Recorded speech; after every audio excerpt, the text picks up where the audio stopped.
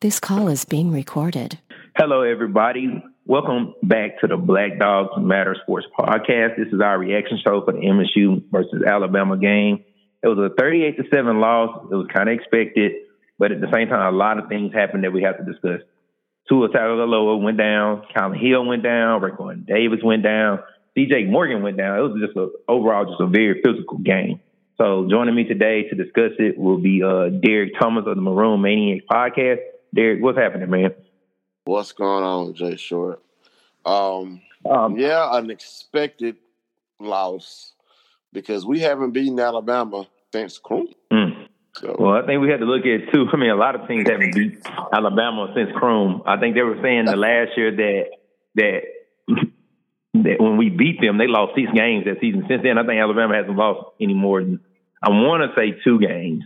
It's probably 3, maybe one season they lost 3. Most years they never lose more than 2. So it ain't a lot of people beating them. I mean, quiet as kept. LSU didn't beat them until last week for 8 years. And LSU is one of the best teams, been considered one of the perennial powers in the nation. So I don't think it's one of those things where we can feel sad about that we hadn't beat Alabama. Nobody else has. That's why they have 5 national championships, I feel, the last 10 years. Yeah. So I don't think that's one. I mean, I know Ole Miss has, so I think that's what makes Michigan State fans getting a little tizzy. That Ole Miss is the one that's done it. Those wins off the board, those Hugh Freeze cheater wins with those ineligible players. But anyway. You ain't cheating, you ain't trying.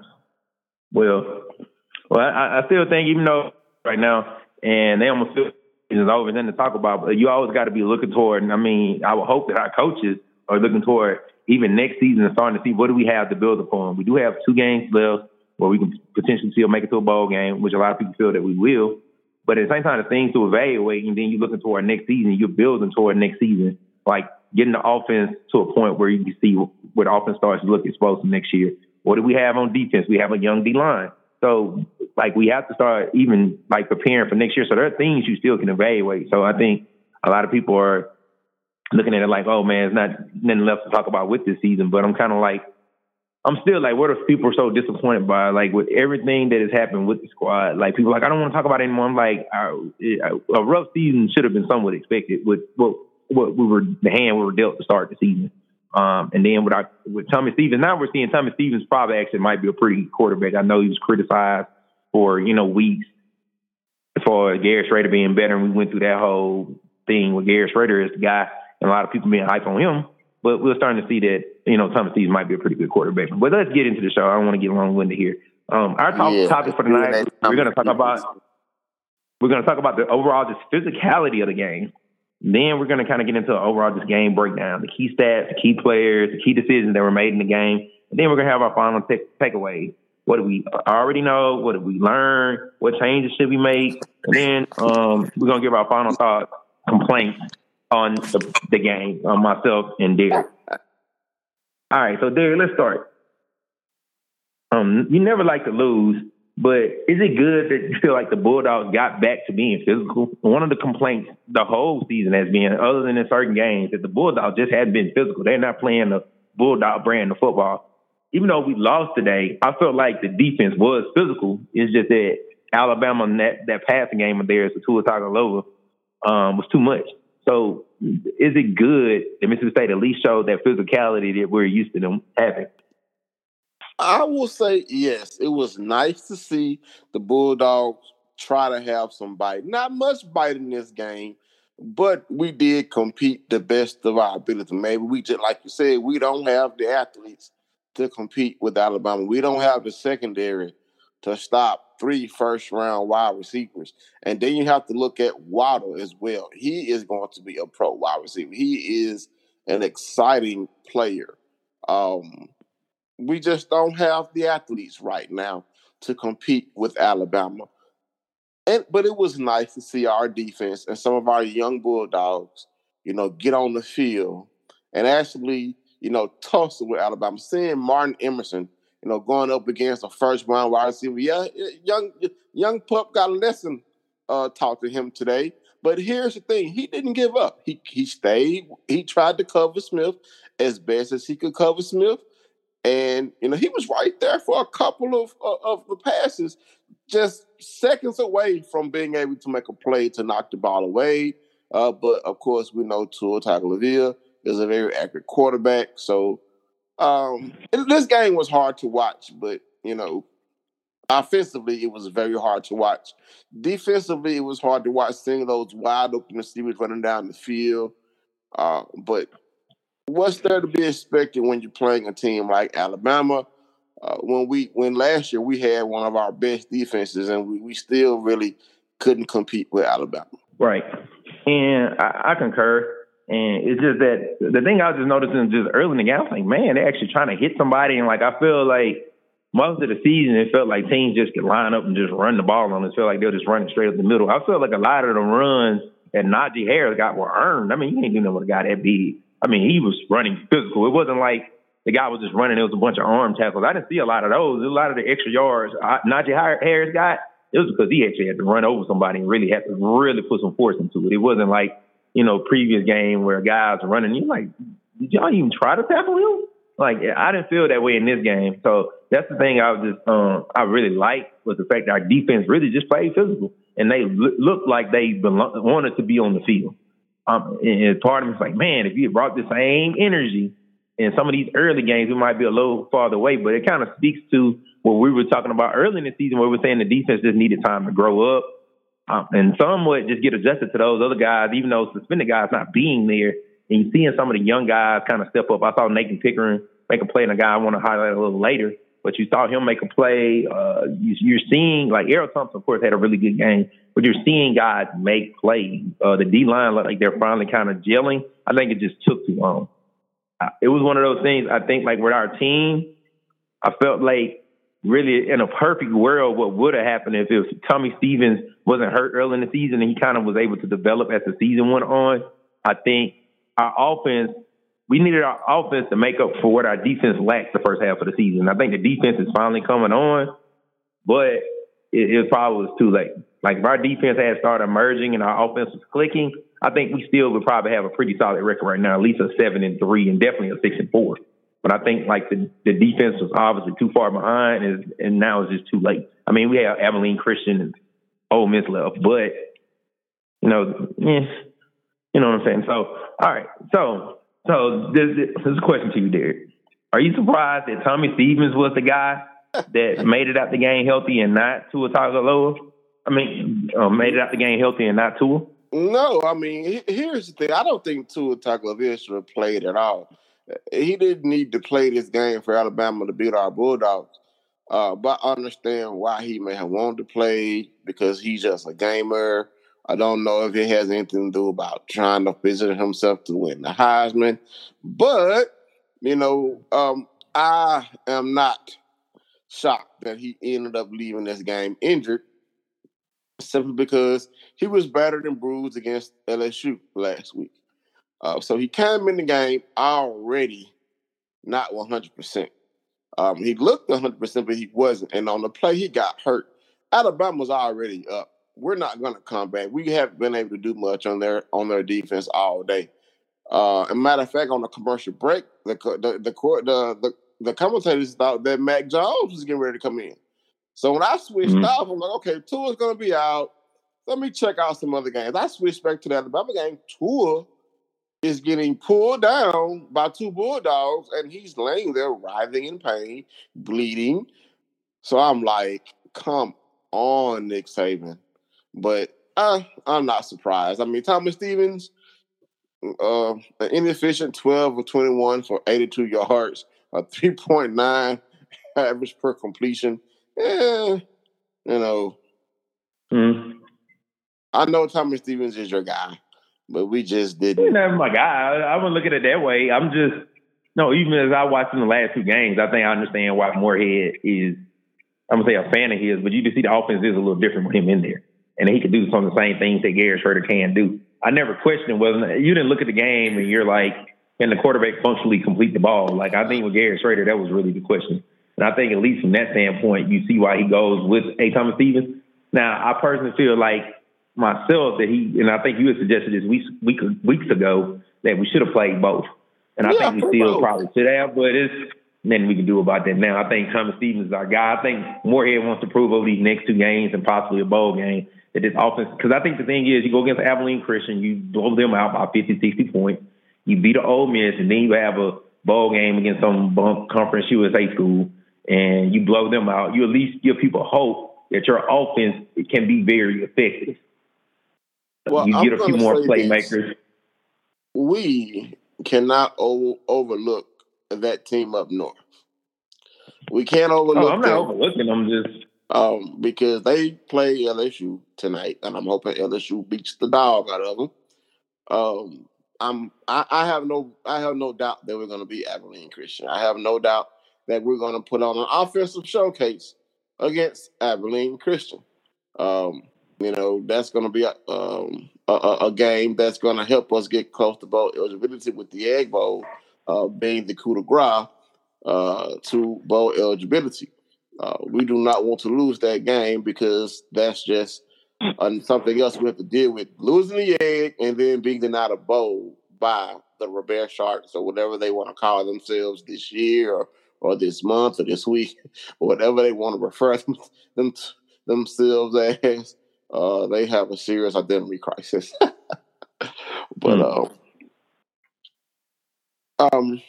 I wish we would have played both quarterbacks. Give Garrett Schrader more playing. Well, some playing time. He is your quarterback of the future if KT leaves, and which is kind of the consensus that he's going to leave. And then you have Maiden there. That's probably going to be who he's competing with. Hey, I guess we'll see in the spring. I think nobody knows what's going to happen with our quarterback position. We didn't talk about it on our show this week, but Joey Gatewood apparently might be visiting. I don't know. It's just a few reports out there that he will be, but we'll see how that works out, especially since he might not be able to play next year, more than likely won't be playing next year. So it'll be interesting that we are actually pursuing him, even though he might not play next year, which kind of makes you wonder, if he does come and he's going to play that next year, after next year, is like, what if the guy we have next year, whoever it is, whether it's not Tommy Stevens, Garrett Schrader, or Jalen Maiden, or KT, we don't know for sure what's going to happen with those guys yet. It's not official yet with any of those guys, or even a Will Rogers. Who knows? What if one of those guys goes out there and balls out next year? One of those guys goes out there and balls out next year. Like, what do you do with Joey Gatewood then? If those other guys kind of take the reins, and then you got a high caliber backup, but at the same time, those guys don't want to play. But what are those guys have already established themselves as the guys of the future? So I think that's something here's just the thing. What I think Will Rogers needs to do is grow a mustache, because we know what the last quarterback from Brandon High School did when he had a mustache on his face. And right now, he's enjoying a pretty successful rookie year with the Jacksonville Jaguars. So, who's to say that Will Rogers won't come in and steal the job? Go ahead and grow the mustache. Maybe you can have some mustache magic for himself. I'm just being sarcastic there. But I'm just wanting us to compete. That is what I want to see. Joe Moorhead, second year, and the wins are not aplenty. Already not going to even meet the win total from last year. So right now, our program is in a position that we don't want it to be in. Even with losing to Alabama, 2 games left, this is not the season that any Bulldog fan expected. Mm-hmm. I think I said we would win 8 to 9 games. Boy, was I wrong. I'm glad I didn't put no money on that. But Derek, apparently our friend Ricardo has joined us. Ricardo, what we've been discussing for the past few minutes, or 4 or 5 minutes, has been just the overall physicality of the game.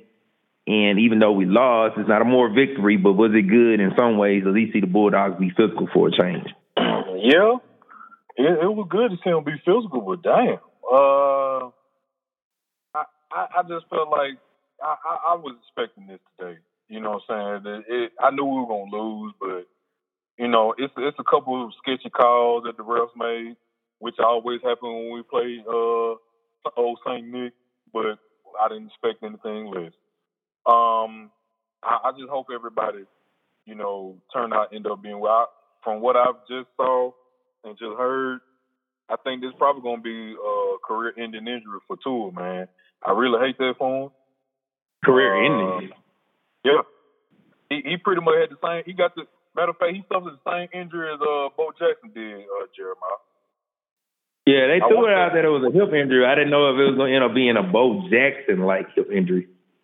Yeah, I think that from what I was hearing, what people have been saying, they saying, and we, like I said, we won't know until Monday concrete. But they're saying it was worse than. Oh, they said I'm looking at Bleacher Report. It's not the most reputable. Yeah. Because I meant to look up what it. I knew it was kind of early, so you can't go how severity of it. But it says here, Alabama quarterback Tua Tagovailoa season has reported come to an end due to a hip injury he suffered during Saturday's game against Mississippi State. Per the Athletics, Aaron Soto, Tagovailoa suffered a dislocated hip with the posterior wall. Ooh, that don't even sound good. Posterior wall fracture. Yeah. Yeah, so that's why I say, it was worse than those, bro. Yeah, I felt that when he didn't want to come off the field, he couldn't come off the field. And then the fact that Nick Saban ran on the field, I knew something was up. I'll say this much. I hope that – say what? He should have been on the bench in the first place. That's so not fair, man. Like, because Tua is the one that lobbied to come back in the game. You can see him. And as the head coach, you sit him down. But I don't know, man. I don't know, because truth be told, he was just as hurt last week and he played against LSU. So, I mean, people were saying that. Just as hurt.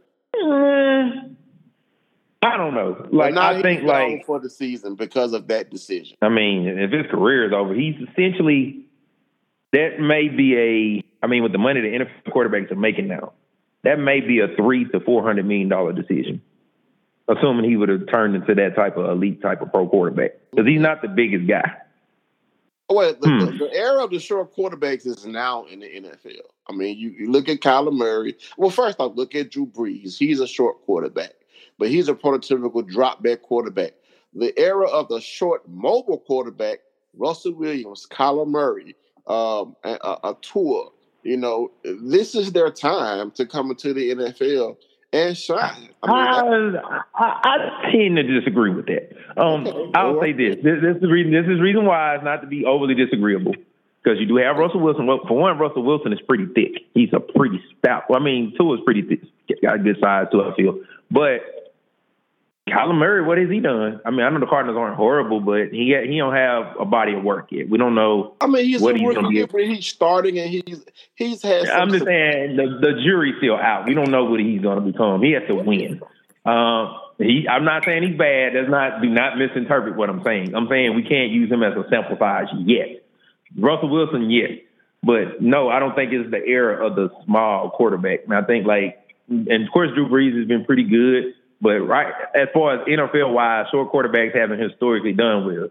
Because even if you look at a lot of the mobile quarterbacks, and of course we look at Lamar Jackson right now. Lamar Jackson that's another difference with Michael Vick and him, even though they're very similar. He's tall. He's 6'3". He still can see over the line. Say what? Well, 6'2", 6'3". Yeah.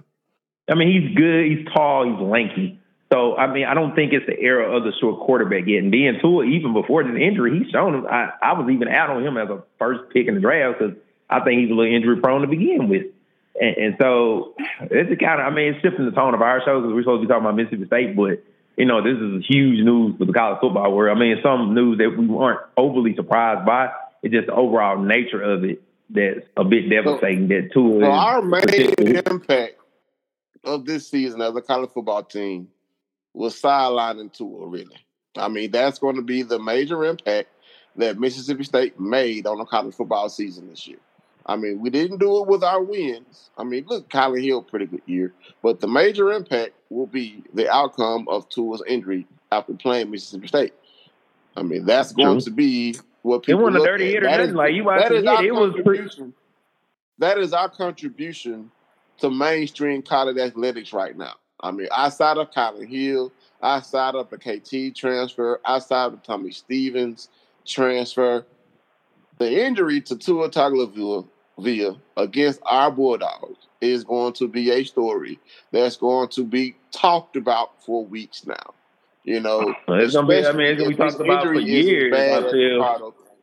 I think that's going to be a storyline over the next couple of years, and I'm not saying we're going to become a great team over the next 2 to 3 years and going to be like a national championship contender, but you got to think that's going to add some real heat the game itself is going to become a true rivalry. I mean, some people feel that it is a rivalry in a general sense, but it's going to become a true rivalry because you got to remember that his brother plays for Alabama. So, we have so to his win brother, games for it to be considered a rivalry, Jeremiah. I think just the overall, I get what you're saying. Like, you misinterpreting what I'm saying. I'm saying, yeah, I know all that. I'm saying, like, but just from the overall heat that's going to come from it, because the play wasn't dirty at all. You cannot blame Leo Lewis, and I think Mark, you can't. It wasn't dirty. It wasn't dirty at all. It just might have been just the force. Those guys are big guys. I mean, Marquis Spencer 280, Leo Lewis 240, and he actually had an okay season. He actually started to play quite well. But the overall, it was just a game, a hit. It was a tough hit, and just probably the way he fell, which is unfair. But it is what it is. But I don't want to kind of belabor the point. I mean, we'll probably have time to discuss that on our show on Tuesday. But I wanted to this game was physical, and that kind of was the story of the game, in my opinion. The overall physicality of the game with all the injuries that we did have, even with two of our players getting knocked out of the game. But it was some stats just really, worth looking at. Obviously, Alabama had a lot of passing yards. They had 350 yards passing. I think Tua had about 270 of them. Mississippi State had 180 yards rushing, and Thomas Stevens himself had 96 yards rushing. So I guess the first question is talking about Alabama passing yards. And I don't want to stick on it too long because we're just going to kind of go from one point to the next. But why is it so hard to stop Alabama's passing game? So I'll go to Ricardo first since you just joined in. Oh, man. Jeremiah, that's a great question, man, because it seems so – what's the lack of better word?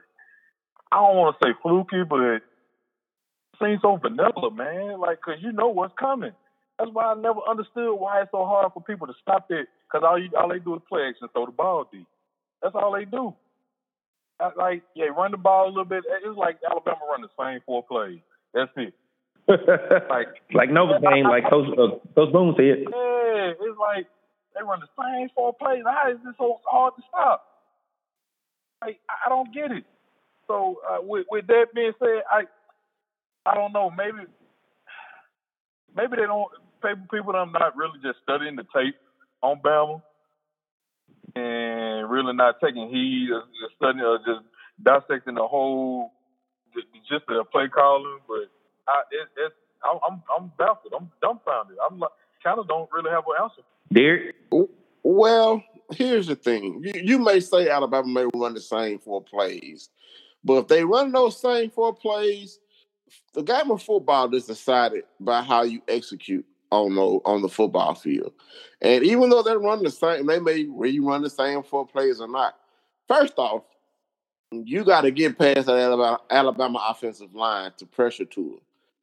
Second, your defensive backs have to cover. Second, when Tua steps up, someone has to be on him.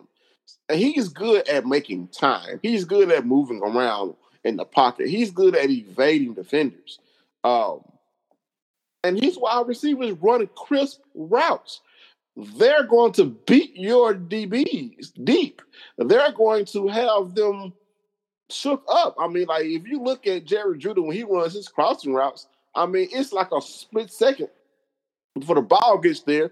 Here comes to the Mississippi State defender to try to draw the ball loose, but the pass has already been completed for a first down. I mean, they execute at such a high level. That's the difference between an Alabama Crimson Tide versus the Mississippi State Bulldog team. Alabama executes their offense and their defense at such a high level. You have to damn near match that execution level and pressure level to even try and stay on the field with them. That is very difficult because of the type of athletes that Alabama had. Now, we have some good athletes. This is not discounting our athletes, but over the years, the Alabama athletes have shown they are better than our Mississippi State athletes. That's just how it's been. We haven't been able to stay on the field with Alabama in a while. We haven't stayed within 21 points of them for a good while. So that's just where we are as a football program right now. That also bothers me because that team up north played Alabama a lot tougher than we did. So I was hoping that we could have played play the game. Even though we played a physical game, I would have liked to have seen us score more points on the Alabama defense. You know what I'm saying? Correct. LSU showed a roadmap to how you can attack an Alabama defense. Now, granted, we don't have a Joe Burrow at quarterback.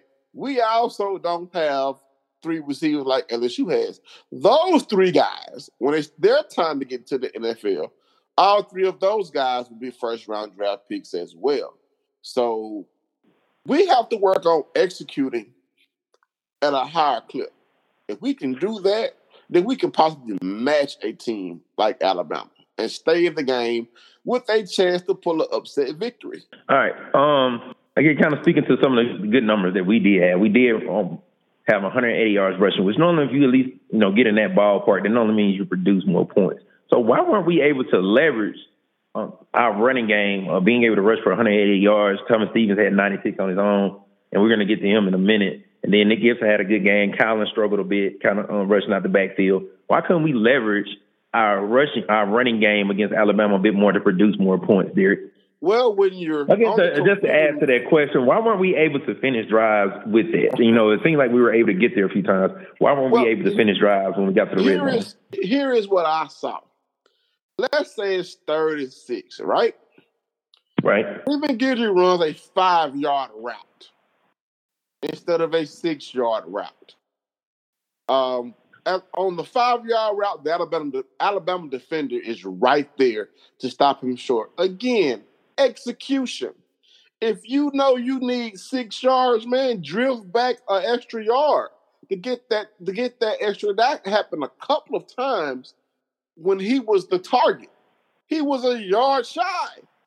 Bro, just drift back or run your route a yard deeper than what you are running it as, because the Alabama defender was right there to stop him each. Well, that kind of just speaks to the overall, that's what Stephen Guidry, I'm not saying I have the all whatever thing where I can see the whole field of every play, but what I've always noticed with Stephen Guidry as you were speaking, and I don't mean to cut you off, I'll let you finish your point. With Stephen Guidry, a lot of times you see him catch the ball is normally a combination of maybe 3 routes. It's going to be a crossing route. It's going to be a skinny post or some type of fly route. It's very rare when the ball gets thrown to him, or maybe like a fade. It's very rare when it's something based off an extensive route tree, whether it's an out route, or maybe every once in a while he runs one of those, a curl, anything that requires any high-level skill of route running. So I think that's the thing, is that high level, that high football IQ that you should have, as you're stating, that, okay, even though it's a 5 and across, you need to run a little different, maybe deeper, maybe run 7. Or like that one play where Alabama scored, their receiver had enough IQ, and him and Tua so clicked up where they were running an out route. He had sense enough. Tua just threw it to a spot, and he turned around and caught the ball. It's just that football IQ and having that connection with your quarterback. That's right. just knowing how to play the game. And that was no slight on Brian Cole. That's just hard to defend. And right. It's just we're going to get to our receivers in a little bit later in the show, about 10 or 15 minutes. But, I guess back to what you were saying as far as, with, Stephen Guidry not, running the route the proper way, Gary. And then they were keying on Collins, so we knew they were going to try and stop him. He's our weapon. When he did get an opening, defenders were right there to game tackle him. And of course, that's how Thomas Stevens got a lot of his yards, because they're like, okay, we're not going to let Kyler Hill beat us. They're not respecting Thomas Stevens. They're not going to respect his passing or his running, but they know Kyler Hill, if he gets loose, he can hurt them. And Thomas Stevens did not hurt the Alabama defense with his passing. Yes, he may have nicked them a little bit with his rushing, but it wasn't enough to give us any type of edge offensively to soften that Alabama defense up. Yes, Nick Gibson was able to gain some yards against Alabama. But hey, at that point, Alabama started putting reserves in or rotating players in. The game was already decided. Our offense just wasn't able to do anything against the Alabama defense on a consistent basis to keep us in the football game. That's just the bottom line. Ricardo, so why don't you think we weren't able to leverage probably having a solid rushing effort to more points in this game? Play call, I think, was the play. What about the play call? It was real basic. It was very, very basic. It was like, I don't know. I seen images of Dan Mullen today. Like, why would you, like, some of them play calls was like sketchy. It was like you scratching your head. Like, really, bro? Like I don't know if y'all remember this one particular play call. I want to say it was like a 3rd and, oh fuck, was it 3rd and 8-ish, 10-ish, or something like that? And I want to say we had just got caught a holding, something. It was something that took us back. And no, I think it was when the guy, I forgot who that ran the ball, and Cyrus Mitchell had held. And when it came back, it was a 3rd down. And right before the 4th down, we ran the ball. Like, why would you run the ball on 3rd and long? You know what I'm saying? Like, that doesn't make sense. Like, you got to make them respect, keep the defense honest. Instead of playing scared, hoping you make a big play when these some juggernauts out here. These grown men out here you playing against. This ain't Abilene Christian next week. It's like we were just playing just to get the game over with on to next week. Like, okay, we'll take this butt whooping by Alabama today. We got Abilene Christian. That's what it seems like to me, but that's just my opinion. I'll say this. You know, I kind of was for a while. You know, for one, I do think Joe Moore has a good offense, but I think one thing he does need to do, because I think he can run a program. I think he's going to be a guy that can do that. I think he needs another guy to come in, though. I think he still can keep the core components of his RPO, but I think he needs to bring in someone who I think a name that I think will be interesting, and I think is affordable for us right now, just based off of, you know, where that coach is going to be coming from, coming out of a buyout. Chad Morris. It makes sense. It wasn't successful at Arkansas. He didn't have the athletes. It just didn't work out. Chad Morris. Who? Chad Morris, Arkansas head coach. Former head coach. Do you want his son to come to Mississippi State too? Is that why you want to hire him? Because he's a 4-star quarterback. Is that why you want Chad Morris? I don't know nothing about his son. I didn't know his son was a good quarterback. Well, I want Chad Morris. He coached at Clemson. He was a pretty darn good offensive coordinator. We need somebody that can coach offense. You bring him in here, he may not be a guy that's Arkansas will. Say what, Derek? Well, at Arkansas. This ain't got nothing to do with coaching. This ain't got nothing to do with his head coaching experience. This guy that was horrible head coaches. Some guys ain't meant, and it just made Arkansas don't have talent. Like, I mean, it's just not a lot of talent in Arkansas. I'm talking about him as our offensive coordinator, not as the head coach. I said as the offensive. I think you misheard what I said. I said I want him to come in as the offensive coordinator. You bring him in here because Moriarty calling the plays. You give him another eye and a guy that will be our coordinator maybe for a couple years, rehabilitate his image. I think it can work. I mean, this guy that was the offensive coordinator at Clemson and kind of kickstarted their offense. So why would he not be successful here at Mississippi State? Like, I think that's a guy we maybe need to get another eye, an experienced guy that has head coaching experience that will help. I do, even though he wasn't probably a highly successful head coach. And the guy can rehabilitate his image for a couple of years, and maybe he'll get a chance to get another shot maybe at a smaller school. So I think that's a guy that we should possibly bring in. And I don't know. I think that's a name I think that we should throw out there as far as the offensive coordinator to come in. He'll probably be affordable. We'll probably have to pay a little higher than what we have to pay for a normal offensive coordinator. But I think it's a big name. But, you know, there's a lot of other schools probably going to be trying to get him. So, but I think that's a name we should actually look into. Yeah. Right. I don't know. Ricardo, what do you think about that? Hey, man, if it's going to get our skilled players and playmakers on the field and in open space and all that, it's going to get us points on the board, I'm for it. All right. Go ahead. No, what I was going to say, because I was going to go ahead and say so we can push the show along, move on to Tommy Stevens. And I'm not going to ask if Moorhead made the right decision with Tommy Stevens or Gary Schrader. I think at this point it wasn't like a decision in my opinion. I think he already knew what he was going to do. It wasn't like a game time decision. He was going to start Stevens the whole time. I don't think that's a debate. But just I'm going to say, thinking back in 2020 hindsight, let's just think, like, if Tommy Stevens never goes down against Southern Miss, like, and he, not that where the team per se would be, where do you think he would be right now as a quarterback if he was given a chance to, like, naturally progress? Because I know people saying he's an experienced quarterback. He was not an experienced quarterback. He had not started. So it's unfair to, like, judge him as that type of senior quarterback because he hadn't started. It's still growing pains you go through. That's like saying a person, you were sitting in a position of as a assistant manager at a job, and then you become the manager. Like, well, you sat under the manager for 4 years. Like, we know it's different when you the head, whatever. So there's a difference. So do you think Tommy Stevens, where would he be right now if he was able to go through the natural growing pains that a quarterback goes through if he hadn't got hurt against Southern Miss and was able to go through those natural growing pains? Derek, I'll shoot to you first. It's hard to know. I mean, don't get me wrong. I saw what Tommy Stevens did those first 2 games before he went out with that injury. The young man has a good arm. He has some talent. Do I think him being healthy throughout the season would have impacted our offense in a positive way? Yes, I do. The legend of Garrett Schrader would not have been born without those injuries, though. So that's just how the cookie crumbled for Tommy Stevens in his only year as a Bulldog. I would have liked to have seen him be able to grow as a player in his first and only year starting, but that just didn't happen. So it's kind of, I can't predict the future. If I did, I predict the 6 Powerball numbers, and I would be a millionaire. But the young man has played well. He has decent numbers as our quarterback, despite the injuries, despite all the criticism that myself and other people have given him. I'm okay with how he's been as a quarterback. I mean, our team overall isn't very good.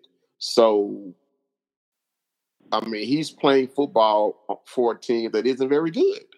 So it's kind of hard to truly judge his talent right now against some of the SEC squads because we aren't very good at all. Right. And Ricardo, so how do you think it would have looked if Tommy Stevens was able to go through that natural progression as a quarterback? I think I'm gonna piggyback off of Derek's point, man. Like it's some of them.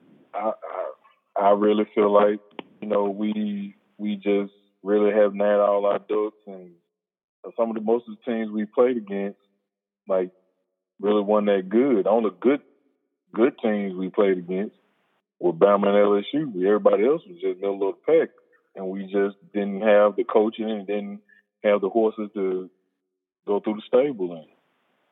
Like, I really don't know how to assess it. You know what I'm saying? Like, I guess as you play some teams, you get better and better. You had to take your lumps. I just feel like it all comes down to play calling and putting you in the best position. Kind of like what Lamar Jackson going through at Baltimore. They basically put an offense around him that fits him, that suits him. So if done, that's what they can do. Right. All right, guys. So we talked about the first round receivers. Some young guys I kind of wanted to highlight. I've been kind of noticing is Nathan Pickering and Sean Preston. Nathan Pickering, even though his numbers aren't eye-popping, I've noticed he's shown some flashes the last couple games, like looking like that linchpin or that guy that can be. I think we've been blessed really since 2009 having that 1-3 technique or not even 3 technique, D tackle. That kind of was that guy that held that D line together, that guy that the offense focused on, and all them guys are in the NFL right now, and some of the top D linemen in the NFL right now. And it's even where people probably can call Mississippi State D-line U right now based off, we probably would feel possibly the best D-line out of all the college teams legitimately right now, if you just put all that starting D-line out there. But, you started with Fletcher Cox, then you get a Chris Jones, then you get a Jeffrey Simmons. And, of course, Josh Boyd, throw him in there. So do you think Nathan Pickering and Sean Preston, with the other guys, kind of been noticing playing well too? Maybe he can form a good combination with DeMarcus Murphy. But my question is to you guys, like, do you think Nathan Pickering has that potential to be that linchpin of that D-line for the next 2, and hopefully in some ways that it's the next 2 years, because that means he'll be just that good for the next 2 to 3 years? I'll shoot to you first, Derek. Well, we have a lot of young talent on our defensive line. You got Crumedy, we got Pickering. What's the other young man's name? Fabian Levitt. Yeah, Fabian Levitt. Yeah, he's a young guy. Then you still have James Jackson. He's still a young guy, even though he's an upperclassman. So I don't care who it is. It could be Pickering, it could be Levitt, it could be Crumedy, it could be Jackson. It could be Russell. It could be anybody. Hopefully, I would love to see my former Callaway Charger, Aaron Odom, be a guy that can have an impact. But it is good to see the young freshman play well against upper tier ACC competition. I think he had a sack today, so it was nice to see him play well because coming in as a true freshman, his body wasn't SEC ready, but he's worked himself into shape. So if he's the person that ends up taking over, so be it. If Crumley and Lovett and Pickering can form a threesome on that defensive line, no pun intended. Don't forget about Allen Love. Don't forget that Allen Love will be eligible next year. I know we don't know how good he actually is yet, but I think that's the guy. Don't forget about. I add Love to the equation, but I've seen Crumley, Lovett, and Pickering play. If Love is talented, then that just gives us another body to rotate. And I think that all of them. Let's not forget too. All of them guys are freshmen. So all those guys will be all freshmen. So it just bodes well for our future to have some young studs up front. Because you got to have body to rotate in the rough and tough SEC, especially with teams who run the ball. I mean, Najee Harris is a beast. If you look at that LSU game, he was running over the defensive tackles. I mean, he was running over the defensive tackles. We have to have the bodies, and we have the youth. Now we just have to get them. They're getting the experience. Now they have to grow as players. Mm-hmm. All right. So oddly enough, we've gotten to a few of the things. So I'm going to make a kind of a judgment call and cutting maybe most of the key decisions, things that I was going to talk about. But one of the things I kind of noticed in the game, our guys were steadily fair catching. Derek, do you have any idea why our team would do that every kickoff where they would fair catch the ball? I have no idea why you would fair catch. Unless have faith in the returner or your blocking, or if you just feel like, we're going to fair catch it and just start where we start. But you take away an impact or potential impact play with the return. Now, granted, we haven't had many impact returns, but hey, you never know. You might break one. Yeah, that was weird. Well, the thing about it seemed like we were getting the ball on 25, but even though we were calling fair catch. So I just don't know why we were calling. I don't know. I didn't understand that. So maybe, wait a minute. I'm trying to see. I was still trying to get the whole fair catch thing. That one just about for me. That was just something I wanted to throw out there. Maybe we'll figure out the answer to that question on the press conference on Monday, and we can discuss it on Tuesday show. But let's go ahead and close out. Ricardo maybe coming back in, but some of our just final takeaways from the game, just what we really truly can learn from the game. So, Derek, what did we already know just from watching the game? What did we find? What was confirmed just from watching the game? That we can't stop Alabama's passing attack. That's what was confirmed. That just was evident with the efficiency that Tua was completing passes. And then Mac Jones had some completions against our defense as well, in relief of the injured Tua. Right. I mean, it's kind of like the Dennis Green speech to me. Like if they were who we thought they were. But it wasn't in the sense. I watched some previous games when we played Alabama, and I felt like, wow, we really truly don't belong on the field with the team. Like they out physical us, they out everything. I don't feel like Alabama out physical us this game. It was out just talent or out three first round receivers us. It was Jerry Jeudy, Devontae Smith, and Henry Ruggs. I think that's the story of this game. I don't really think it was that though, Jeremiah. I don't really think it was that. I think you know what I think it is, and they need to stop this crap when it comes to next season, man. They need to stop scheduling up for these 11 o'clock games, man. Because when the last time we ever really just showed up, guys, for an 11 o'clock game and won? Yeah, even when I was a student, I remember our 11 o'clock games I always was born. So yeah, man, like what I want to, if anybody could see that, if we could go search that, I want to know what our records are for 11 o'clock games, man. I would love to know 11 o'clock game. Well, we only have ourselves to blame for that because really historically the last probably 10 years even, when we play certain teams, they're always in prime time. Even sometimes it's like, of course, like maybe like the 2:30 game. But when we play Alabama, when we play LSU, when we play Auburn, when we play those teams, they normally are like, and of course Ole Miss, when we play those teams, they tend to be like prime time type games. And really a lot of our games, because we normally play a pretty competitive brand of football. even when we played at Alabama. But I think the Auburn game pretty much burned people. We got smoked in that game. So they're like, man, we can't put them on national TV anymore because they're not competitive this year. So I think that's the reason we've been getting those 11 o'clock games. But truth be told, in the pecking order, the SEC, we're one of the worst teams in the SEC right now. So we just were low on the totem pole. I think next season, I think things probably be a little different.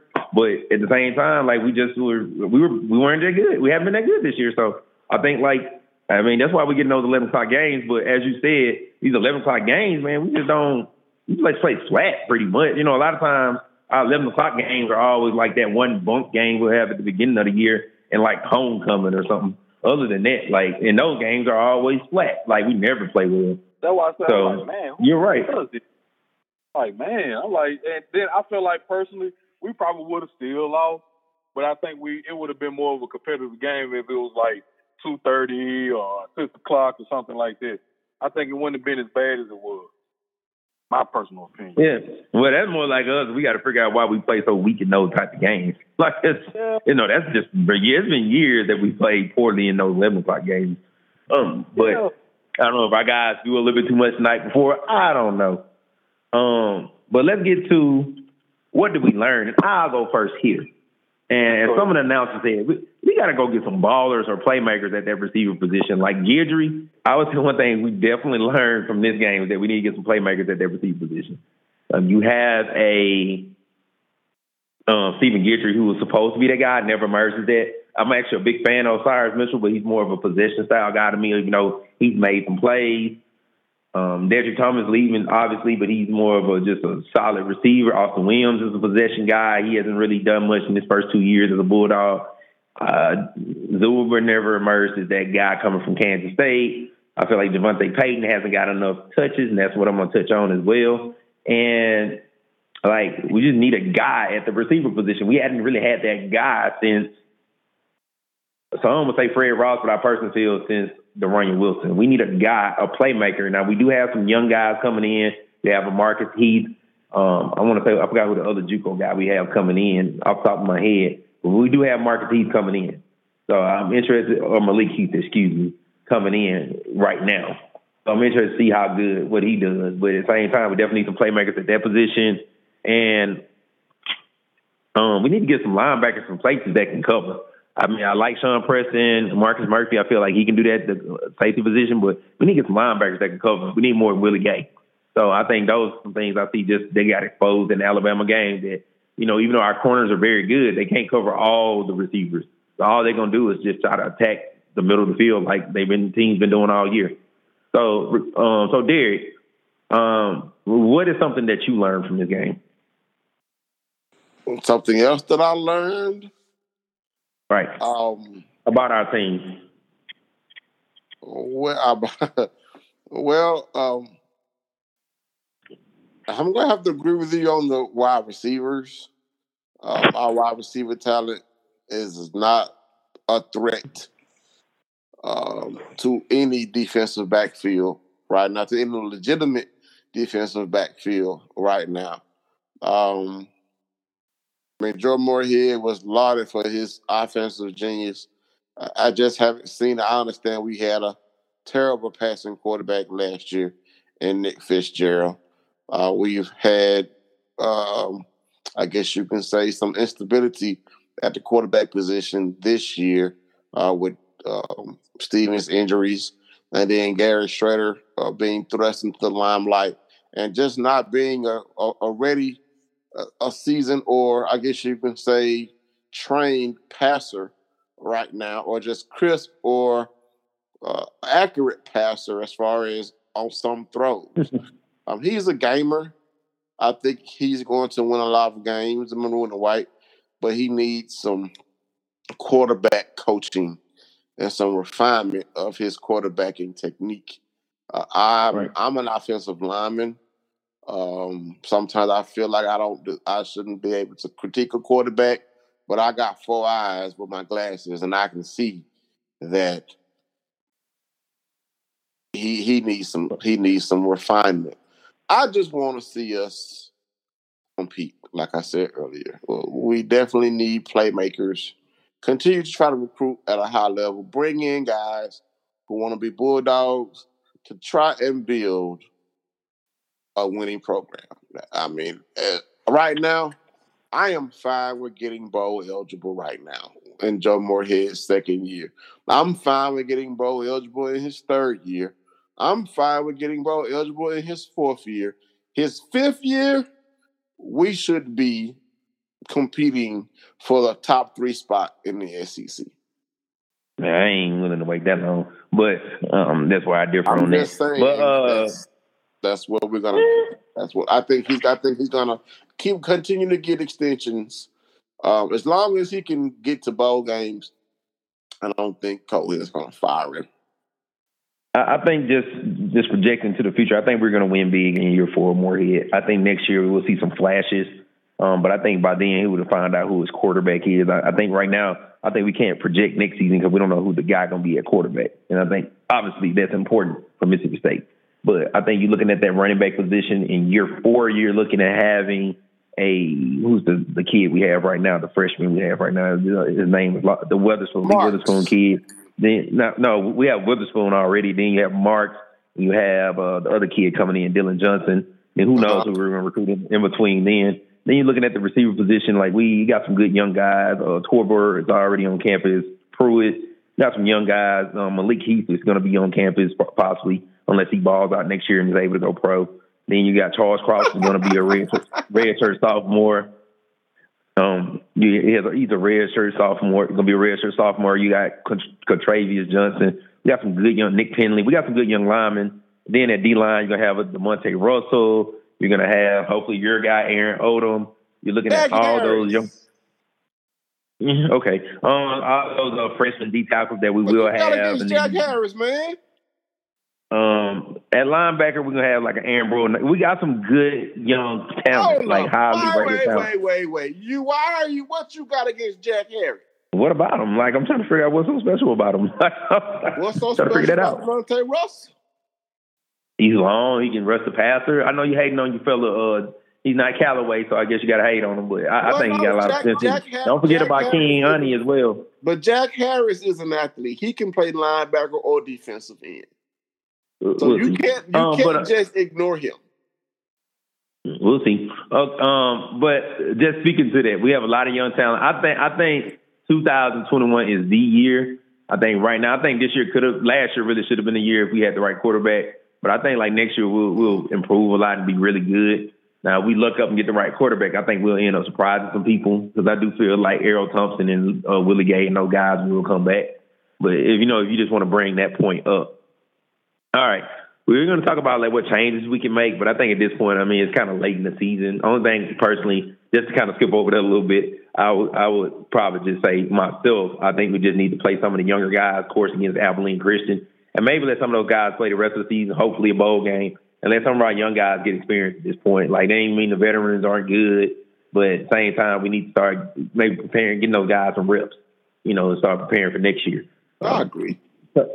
Okay, and so, Ricardo, you there? I'm just making sure before we go to the final thoughts. Yeah, I'm cool. All right, cool, you there. All right, I just want to give a quick shout-out to our Lady Bulldogs. They dominated yesterday, so I just want to kind of give them a shout-out for the victory, and they're kind of giving my favorite Bulldog sport after football.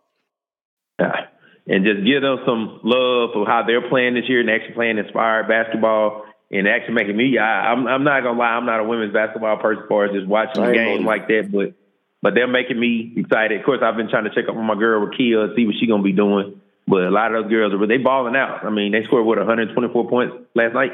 So I'm like, just give them a shout-out for how they're playing early in this season.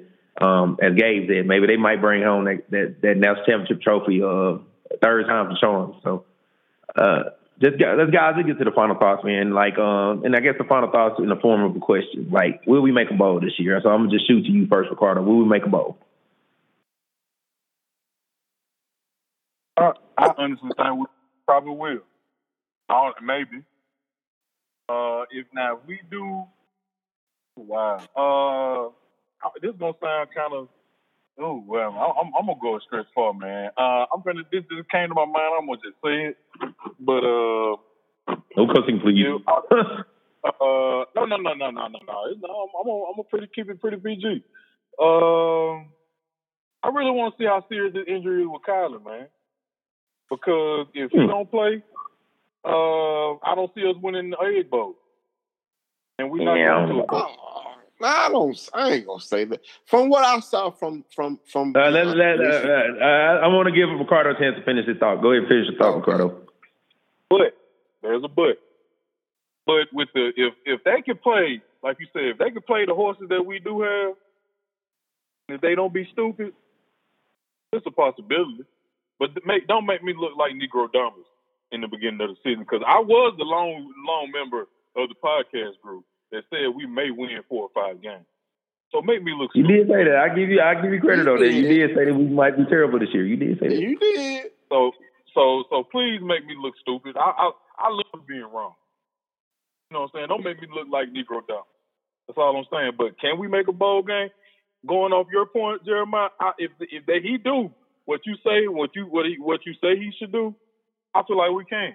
It'll probably be like a lower totem pole bowl game, like a Dollar General bowl. But hey, a bowl is a bowl. Bowl is a bowl. All right, Derek, do you think we're gonna make a bowl? Well, first I want to comment on the question, the comment about Colin Hill's injury. I did see that his aunt Tanisha Hill said he just had a sore neck and he's fine. However, I do think we can win our final 2 games if Colin Hill were not available. I do feel like this injury is not going to keep him out of the Abilene Christian game. And if he makes it out of that game, I do feel like he's going to play in the Egg Bowl. But if he were not available, I think we have enough talent to definitely beat Abilene Christian. I have enough confidence in Nick Gibson that we can execute offensively against the Bear Sharks and win the Egg Bowl, hopefully. If our defense can slow down John Rice Plumlee and that West Virginia-like, Pat White-like rushing attack, I think it will bode well for us to keep the egg in Starkville. I also think we're going to make a bowl. I don't think it really makes that type of difference if Colin isn't playing. Because I do feel we got Nick Gibson and he'll run the ball well, and Tommy Stevens can run the ball well. I think it helps having Colin. I mean, obviously, he's the guy that has the potential to run 200 yards. So you can't dismiss that. But, even I'm thinking like, man, if I'm Colin, like, should you play? We saw what just happened to Tua.